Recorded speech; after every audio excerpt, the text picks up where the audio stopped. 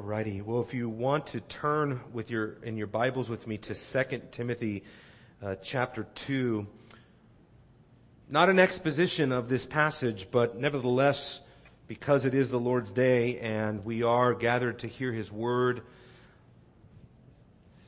never want to preach a sermon where the Word is not preeminent, and so we begin with a reading of Scripture, even though I'm not going to exegete the text, but talk about Reformed theology today. I still wanted to ground us, our thinking at least, in this passage that has a lot to do with the Reformation. Listen to what the Word of God says. 2 Timothy chapter 2 verse 8. This is what the Word of God says. Remember Jesus Christ, risen from the dead, descendant of David, according to my gospel.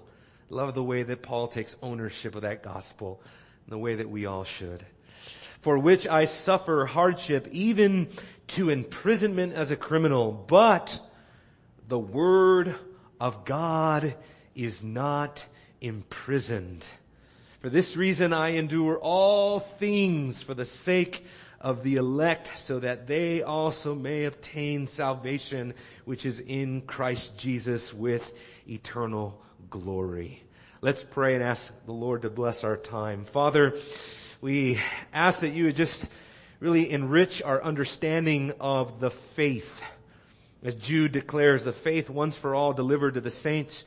By understanding the tradition in which we stand, may it enrich our understanding of Scripture. May it enrich our understanding of what Paul means here by the Word of God is not chained.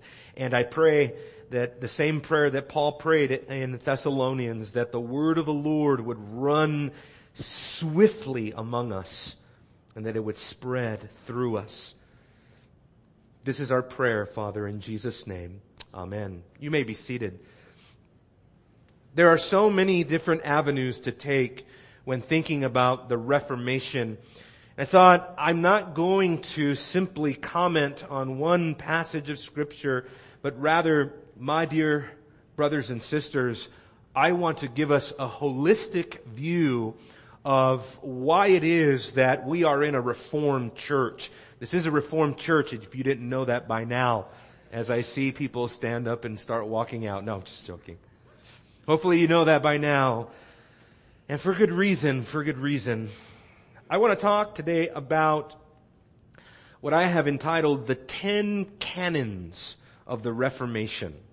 Cannons as in battle cannons. Cannons as in a battle cry, really, of the Reformed faith. It's been 500 years since the Reformation. 500 years is a long time. And we're on the eve of that anniversary this year.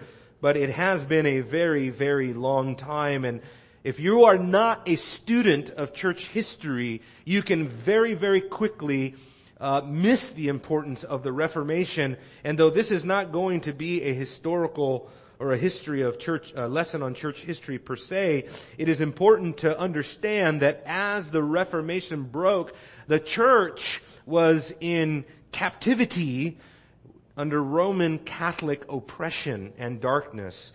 1,000 years of dark ages. Why did they call it the Dark Ages? Because the Roman Catholic Latin Mass had held the church and the Word of God really in captivity. The Latin Mass made it so that the church became increasingly over the centuries more and more biblically illiterate, ultimately iconoclastic, which meant that they needed pictures to understand the teaching of the Bible because many of them could not even read during the time of the Reformation, let alone understand theology for themselves. It was the glorious work of the pre-reformers, both John Wycliffe and William Tyndale, that laid the foundation for the vernacular translation of the Scriptures into other languages.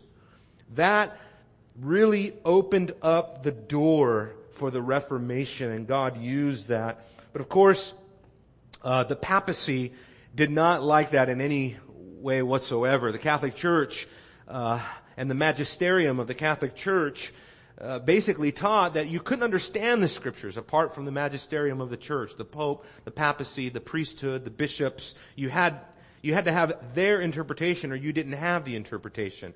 The Reformers believed in the priesthood of all believers. They believed that you were a priest unto your God and that you could understand the Scriptures. As a matter of fact, that was really the infamous words of William Tyndale. You remember when he was debating a Catholic clergyman, this is what he says in defiance to the Pope. William Tyndale said, "I defy the Pope and his laws. If God spares my life however many years, I will cause a boy who drives the plow to know the Scriptures more than you." The Reformation is founded upon the Scriptures. It is because of the Scriptures being liberated, really unleashed through the Reformation, that the Reformers understood that a dawn had taken place, a new dawn of biblical light. As a matter of fact, the Calvinists, after Luther and those following Calvin, were famous for the slogan, post tenebras lux, a Latin phrase meaning after darkness, light. They saw that the church was held in centuries of popish darkness. And it was the Word of God that was liberating the Word of God more than any traditions of Rome, more than any man-made system of self-righteousness. The Reformers found and really had a staunch commitment to the power, the clarity, the sufficiency, and the tenacity of Scripture. The Westminster Confession opens up with these words: "The authority of the Holy Scriptures, for which we ought to believe and obey, depends not upon the testimony of any man or church, but wholly upon God, who is truth itself, the author thereof, and therefore it is to be received because it is the Word of God." From the Reformation, led by this unflinching commitment to the authority of Scripture, came several very, very important historical positions and doctrinal formulations that I want to get into today, the 10 canons of the Reformation. These are the doctrines of grace and the 5 solas of the Reformation. So today, in my outline, I actually have 10 points. So fasten your seatbelt. I want to break these up into 2 categories, really the first 5 canons and then the second 5 canons. But the first 5 deal with the doctrines of grace. I just want to remind you, because the doctrines of grace are soteriological in nature. They focus mainly on the nature of God's work of redemption, and historically they have been summed up with the acronym TULIP. How many of you all know TULIP? They are also Christological because Calvinism is redemptive in its focus in Christ, and redemption comes through Christ. But beginning with total depravity, for example, the acronym TULIP stands for total depravity, unconditional election, limited atonement, irresistible grace, and the perseverance of the saints. Now, theologians today squabble with that acronym, and they want to redefine terms. That's fine. I think that's fine. Another Reformed slogan is reformed and always reforming. So the Reformers didn't claim infallibility. It's not like we can't build upon what they said, or that we can't even disagree with what they said. But we'll stick with TULIP for now, because it functions so easy. But the first one, of course, being total depravity. The Reformers understood man to be enslaved. See, contrary to Rome, that had essentially a Pelagian view of the will, which meant that the will of man was free, the Reformers saw passages in Scripture, like Romans chapter 8, that says that the mind of a man is hostile to God and is not even able to obey the law of God. They saw that as a description of what came to be known as total depravity. The idea that man is depraved in all of his constitution, every aspect of man, his mind, his heart, his emotions, his will, his body, everything has been affected by the fall. And therefore, total depravity ultimately had to do with a a divergence of views on the will. Matter of fact, Martin Luther said that the central controversy of the Reformation was not election, it was not justification by faith. According to Luther, the central controversy of the Reformation was the nature of the will. He understood how significant and foundational that really was. Total depravity called for Christ's meritorious righteousness to be conferred upon sinners who, in and of themselves, were unable, no matter how many prayers, how many indulgences, how much penance, how much works they did, were incapable of earning a right standing before the tribunal of God. They needed a foreign righteousness, a righteousness not of their own. We'll get more to that. But the next thing was election. This is where the Reformation really also was groundbreaking. Prior to the Reformation, we have some theologians like Augustine and John Gottschalk who uttered and articulated various aspects of divine election, sovereign election. But it really was on the heels of the Reformation that election became crystallized, formalized. It became expanded. Guess what? When you unleash the Word of God and when you allow people to study the Word of God for themselves, guess what you're going to read? You're going to read chapters in the Bible like Romans chapter 9, where it talks about God's election independent of whether the creature does good or evil. It doesn't depend on that. But as we know from Romans 9:11, it depends on God who calls. Therefore, the Reformers saw election as unconditional. God chooses on the basis of His infinite pleasure and His infinite wisdom alone, only. Well, we'll get to the alone statements in a minute. Being united to Christ through election, God works redemption in Christ perfectly and harmoniously with His decree of election. Here again, God is the final author, the perfecter of man's redemption through Jesus Christ.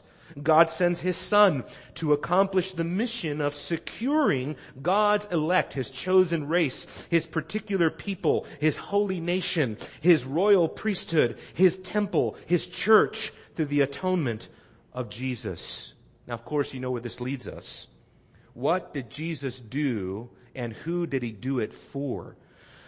The Reformation also gave us the knowledge that the work of Christ on the cross was not an accident. It was not a cosmic gamble in the hopes that somewhere would believe in the gospel.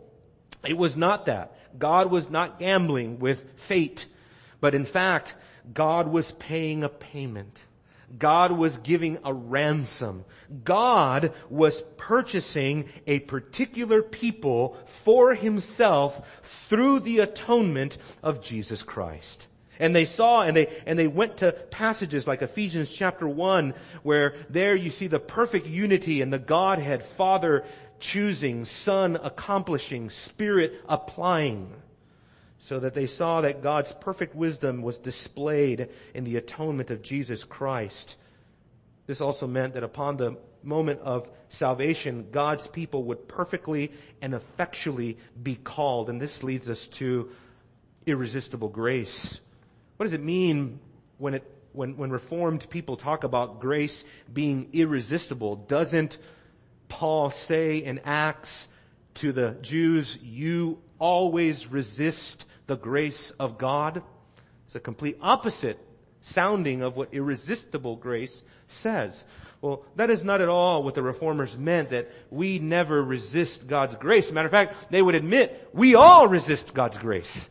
We are born not only resisting the grace of God, but hating the grace of God. So that is not what they're talking about. When they speak of irresistible grace, they're speaking of an irresistible call.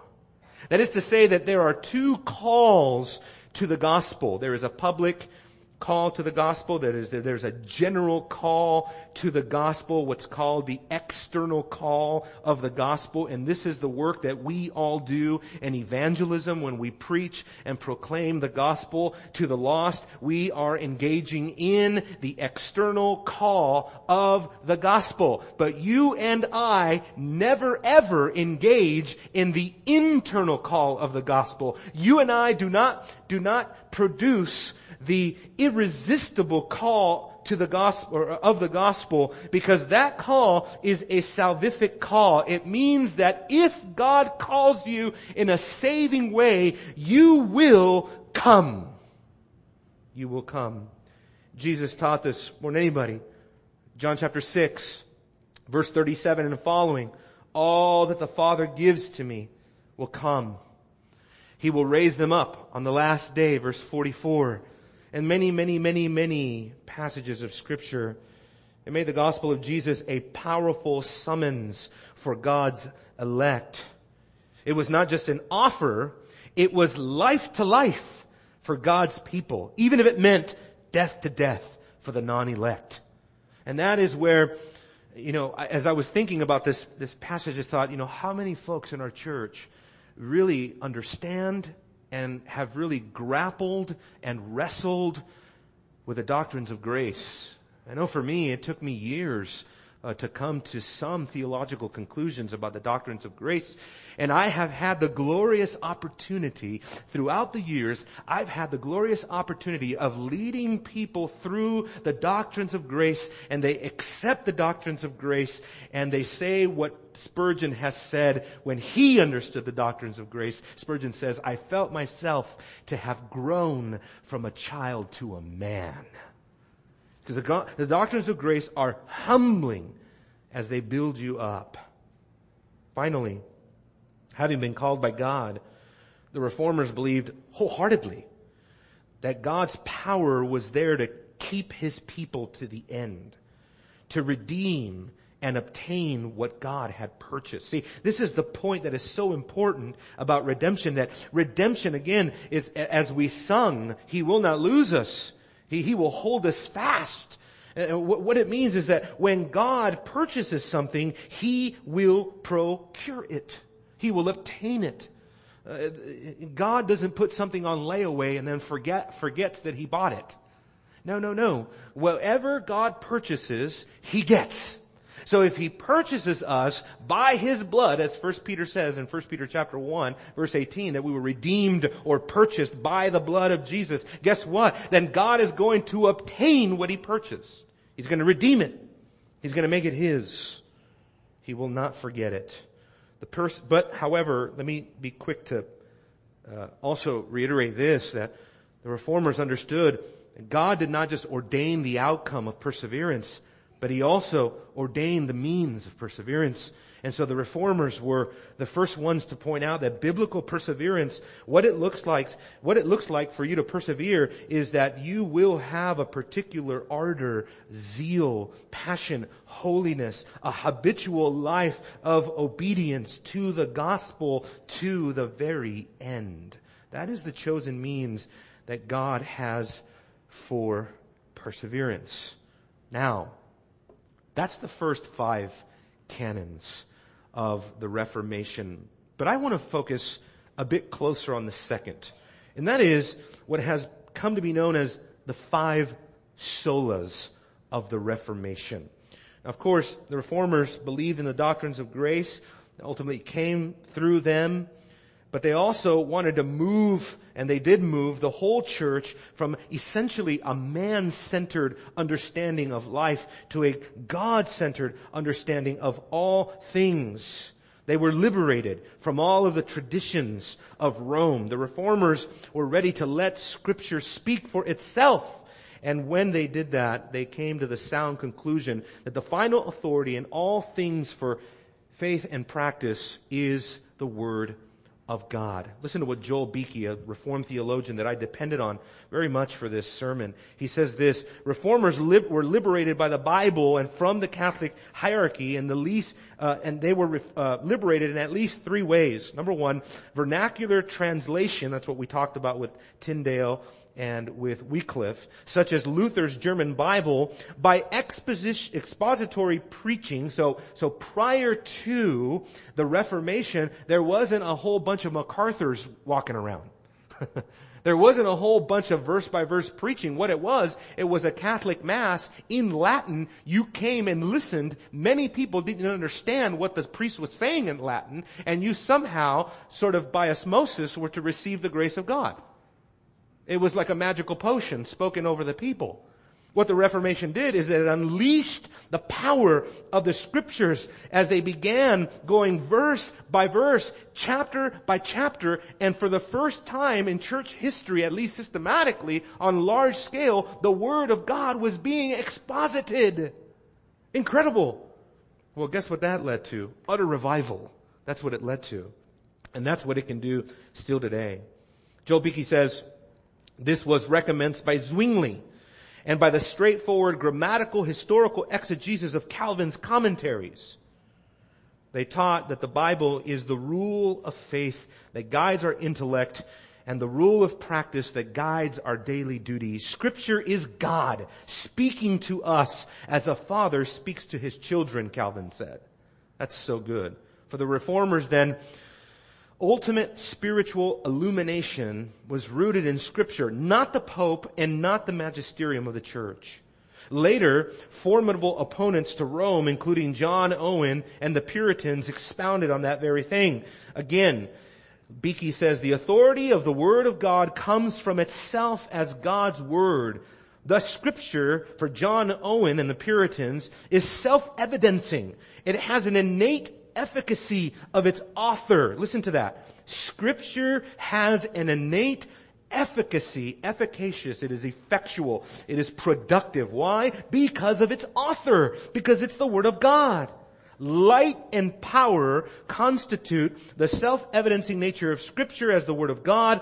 Light, like God in Scripture, does not require proof of authenticity. How do you know the light is shining? Turn it on.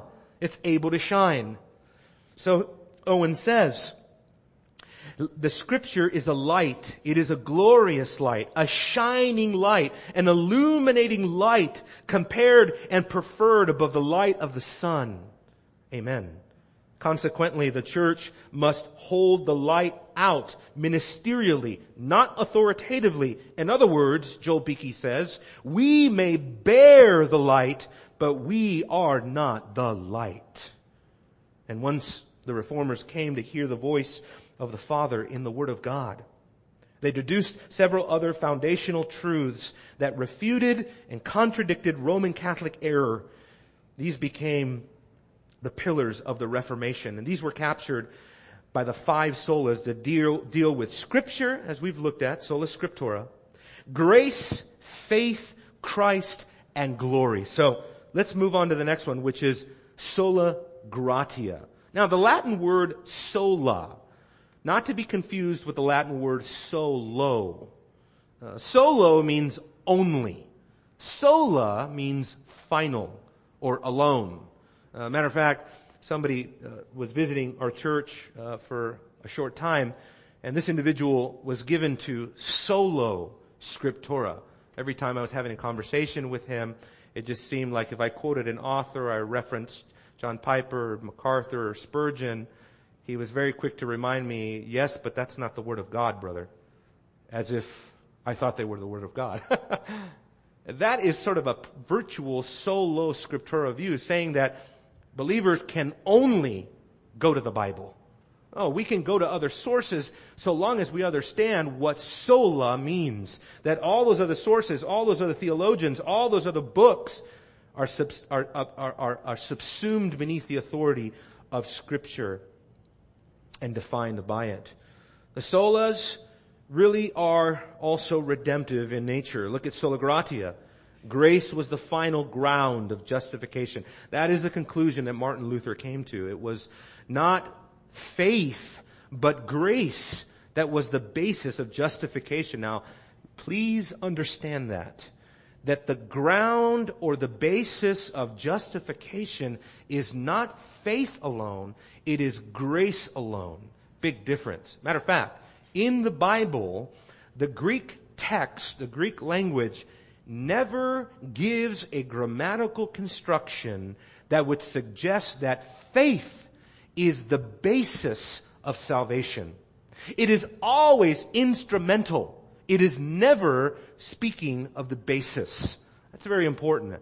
I would quote to you the text, but it's a long, lengthy passage, but someone has actually, I think it's Robert Raymond, has actually done the grammatical construction and showed the combination of grammar that has to happen in order for faith to be the ground of our salvation. It is not. And the Scripture never once, under the inspiration of the Spirit, never once allows an author of the Bible to slip into that grammatical construction. Amazing.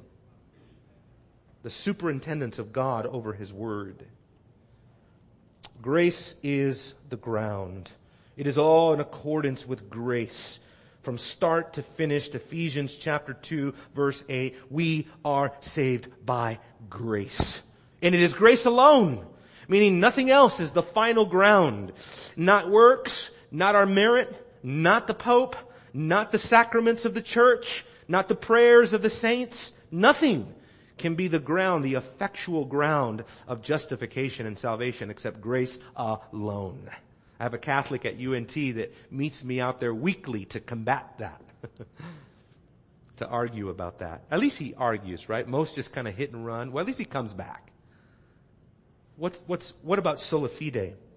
This one is also important. If grace is the ground of justification, then sola fide is the means, it's the instrument. It is the modality through which salvation comes. It's through the means of faith that God justifies His people. And Luther understood that this was the battle cry in a sense. Listen to what Luther says. Luther says, this doctrine is the head and the cornerstone. It alone begets, nourishes, builds, preserves, and defends the church of God. And without this doctrine, the church of God cannot exist for 1 hour.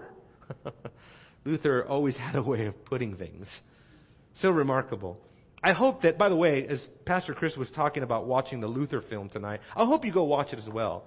Black and white one is better, but the new version, the color version, is also very good. But just to get a sense of what was at stake, I think historically God does this, and this will give you a better appreciation of your own faith, your own salvation, to know why it is today that you and I are not living under popish tyranny. I mean, we really don't understand, folks, what the Reformers came out of. I mean, the Roman Catholic Church, contrary to the way people want to paint it, was a tyrannical system of apostate religion that put many, many, many, many Puritan pastors to death.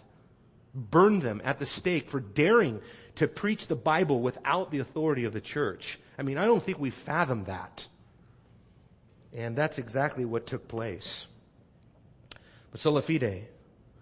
While for Luther, the Roman Catholic teaching on justification was like a torture chamber for the soul, never being able to rest assured of justification itself, always being bound to Rome's sacramental system of indulgences and penance and other works. For Luther, the Bible's teaching on faith opened the doors of paradise. Listen to what he says.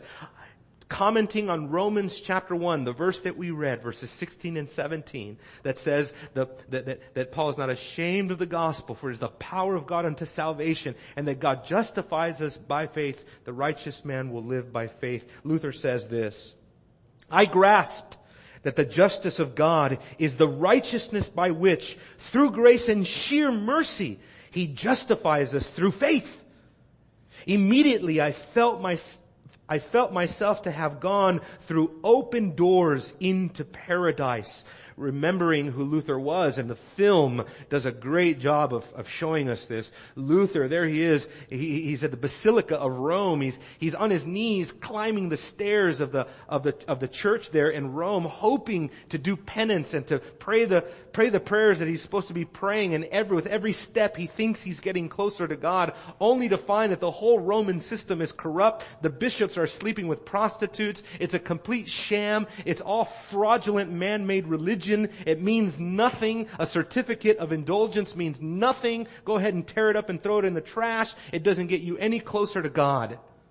The only thing that got him closer to God was justification by faith alone. That's it. As Luther and the Reformers saw it, sola fide stripped away boasting, just the way that Paul says in Romans 4. No ground to boast. It must, Paul says in Romans 4:16, it must be by faith, so that it is according to grace. If it's not by faith, it's not by grace. But because it is by grace, it must be through faith. That's Paul's argument. It's wonderful. Therefore, boasting was included. Sinners were now liberated from the treadmill of a works-based righteousness. It granted us assurance of God's justice being satisfied and sinners being justified freely through Jesus Christ, where the righteousness of God was really found. Man only needs Christ, said Luther. Oh, that's so glorious. So this logically leads us to the next sola. From sola scriptura, sola gratia, and sola fide, to solus Christus. Christ alone. Christ is final. This is what I mean. The Reformers, the essential components of the faith were utterly Christocentric. For the Reformers like Luther and Calvin, and later John Owen and the Puritans, the Bible was a Christ-centered book. Salvation was a Christ-centered work, and all other ground was sinking sand. The Reformers saw man's need of justification, something that could only be answered by the righteousness that Christ can earn on our behalf. Man being destitute of any good, moral, ethical righteousness of his own desperately needs a righteousness that he does not have. Listen to Joel Beakey. This justification by faith in Christ alone is the very heart of the gospel. Since we have no inherent righteousness that allows us to stand blameless before God, we need a righteousness outside of us. The Latin words, extra nos, an alien righteousness, as Luther put it. A divinely approved righteousness that is earned for us.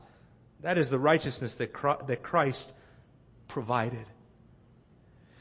Over the centuries, and once again, just because the way the Catholic Church had shackled people's minds to their hierarchy and magisterium, many of the theology, or many of the doctrines or the teachings of the patristics and the fathers had been lost, like Eusebius, who had brilliantly come up with the theology of the threefold office of Christ. That was gone largely during the medieval Dark Ages. The Reformation resurrected the doctrine under solus Christus. Under solus Christus, one confessed that Christ was prophet, priest, and king.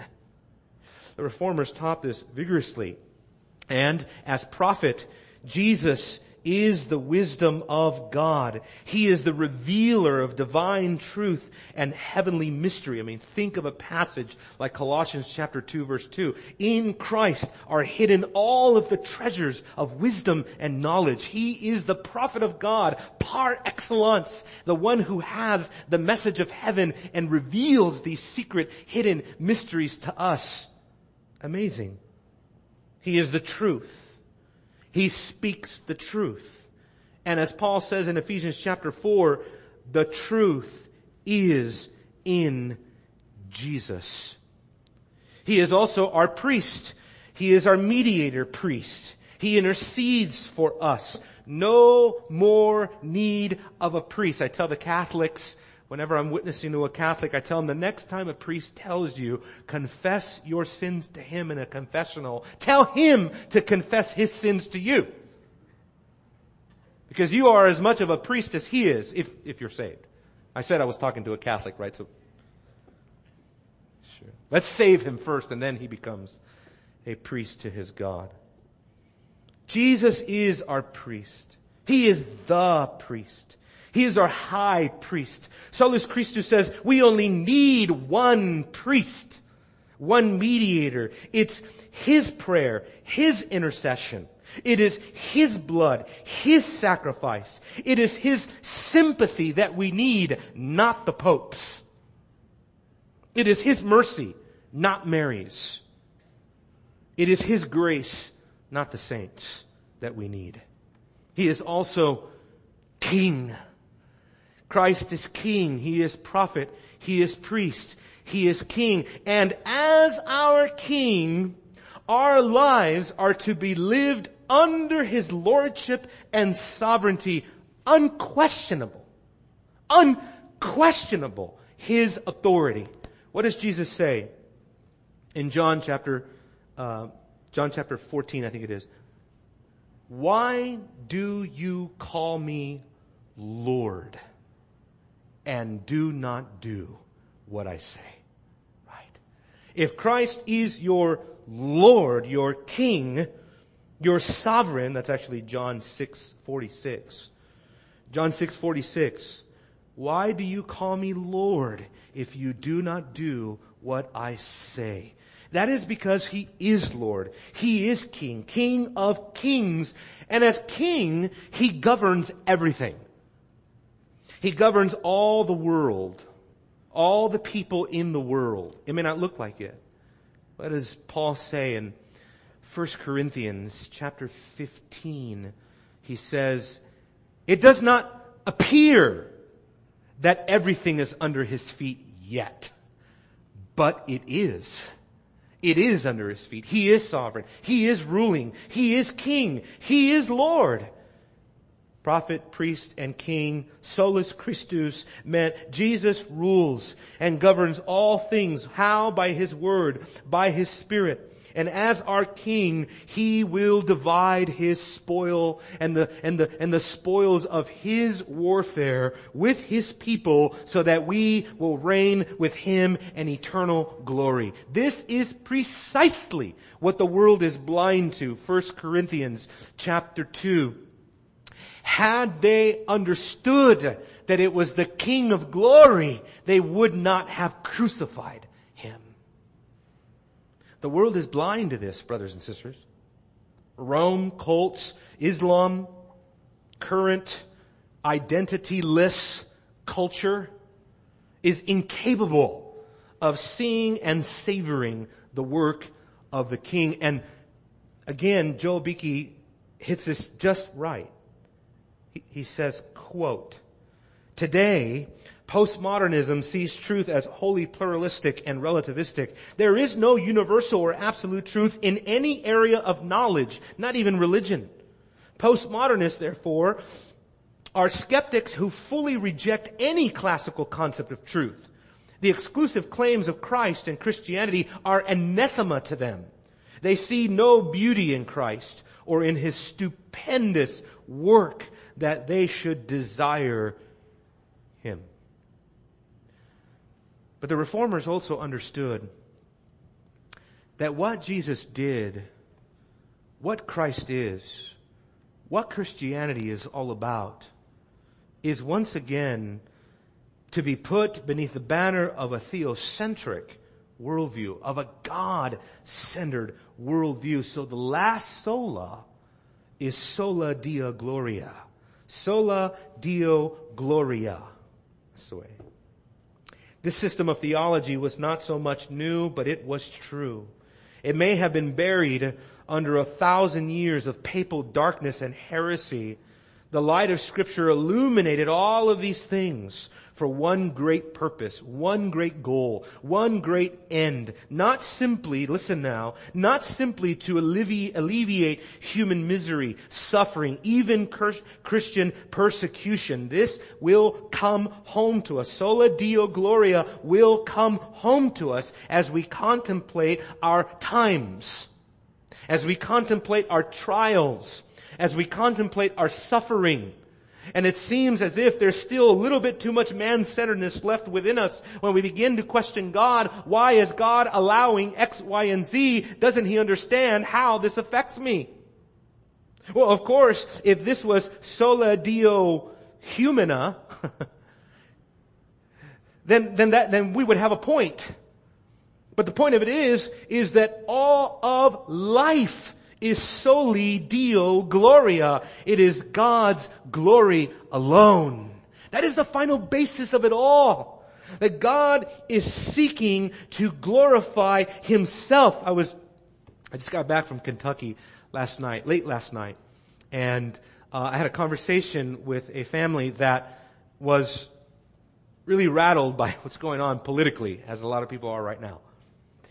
And thinking, America is getting ready to be plunged into another 1,000 years of darkness or whatever, just doom and gloom. The apocalypse is coming because, whatever, either Clinton or Trump is coming. Either way, right, it's an apocalypse for someone. And I said, again, we may be tempted to think, what on earth is God doing right now? Does He understand what's happening, where it's all going?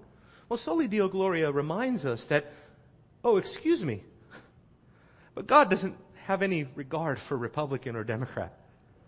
Because He really, at the end of the day, He doesn't really have a regard for America. He is not here to secure that America has a very nice, prosperous, safe landing. He is not here to ensure that America prospers ad infinitum. And why would He, right?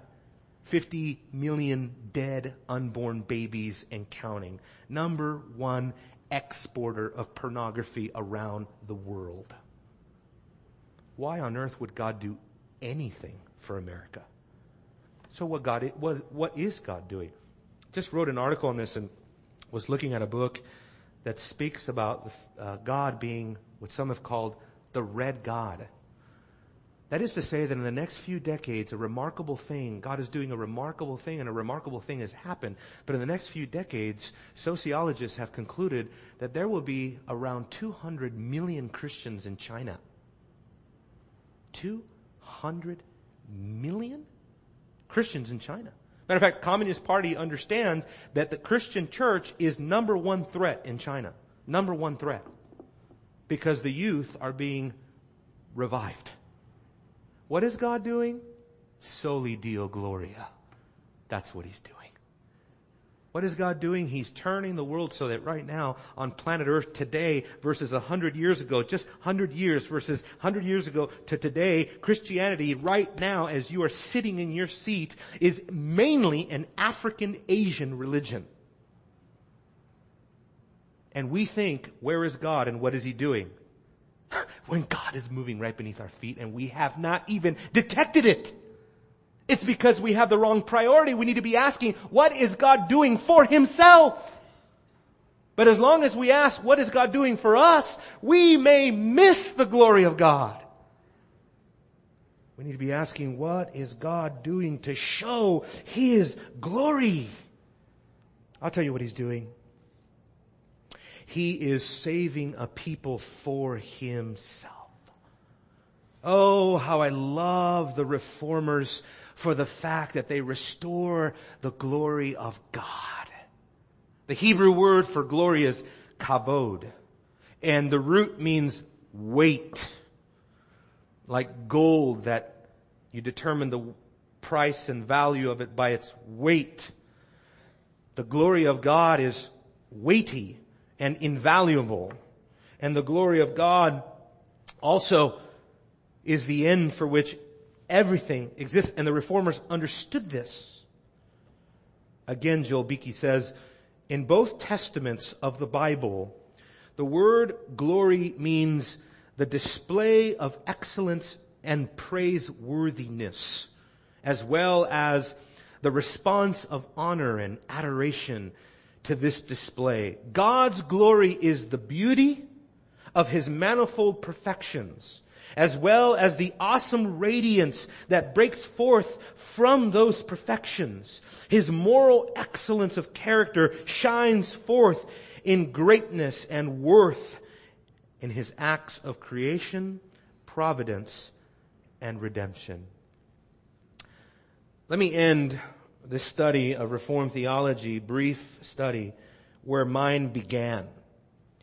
In 1996, I picked up a tiny little booklet by Jonathan Edwards entitled Sinners in the Hands of an Angry God.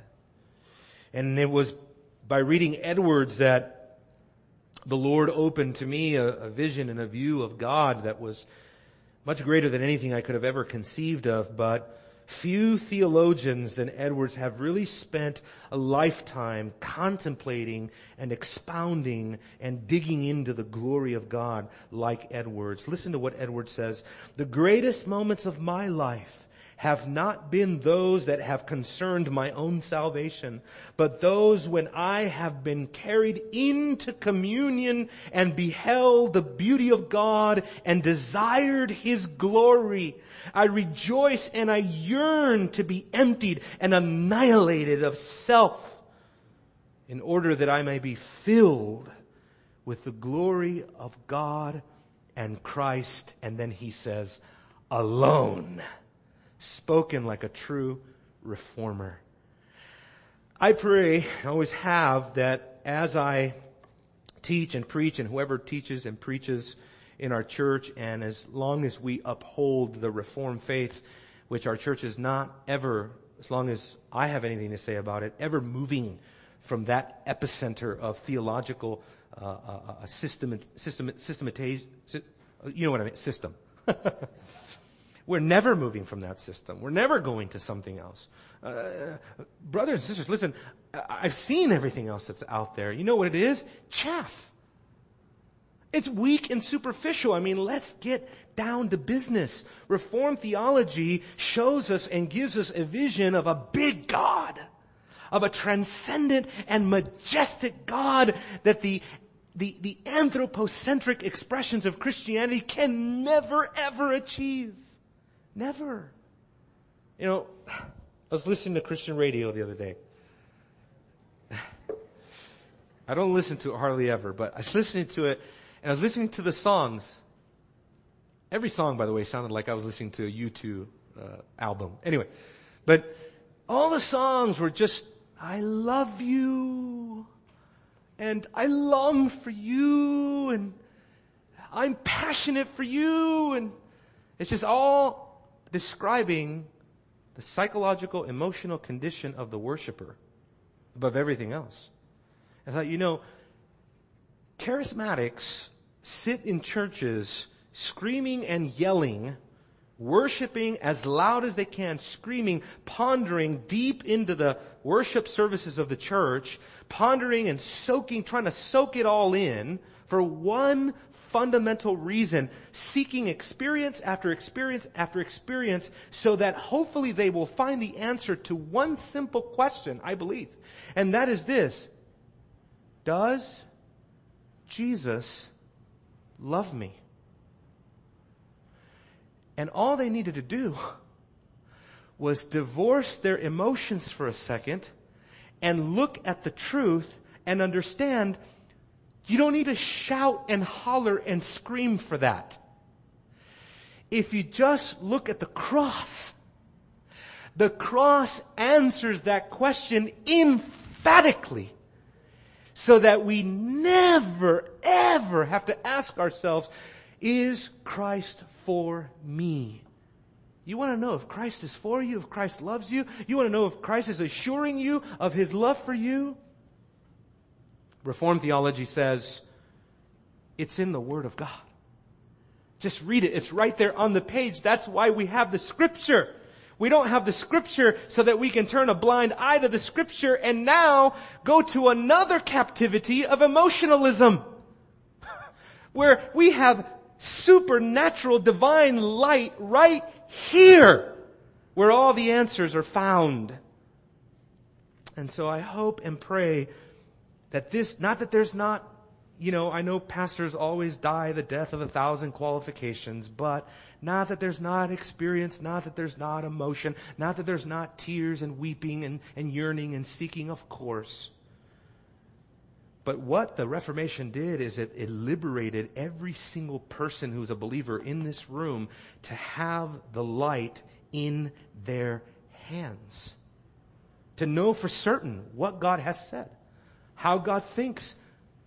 This is the mind of God revealed to. This is what Calvin said. The Father speaking to His children.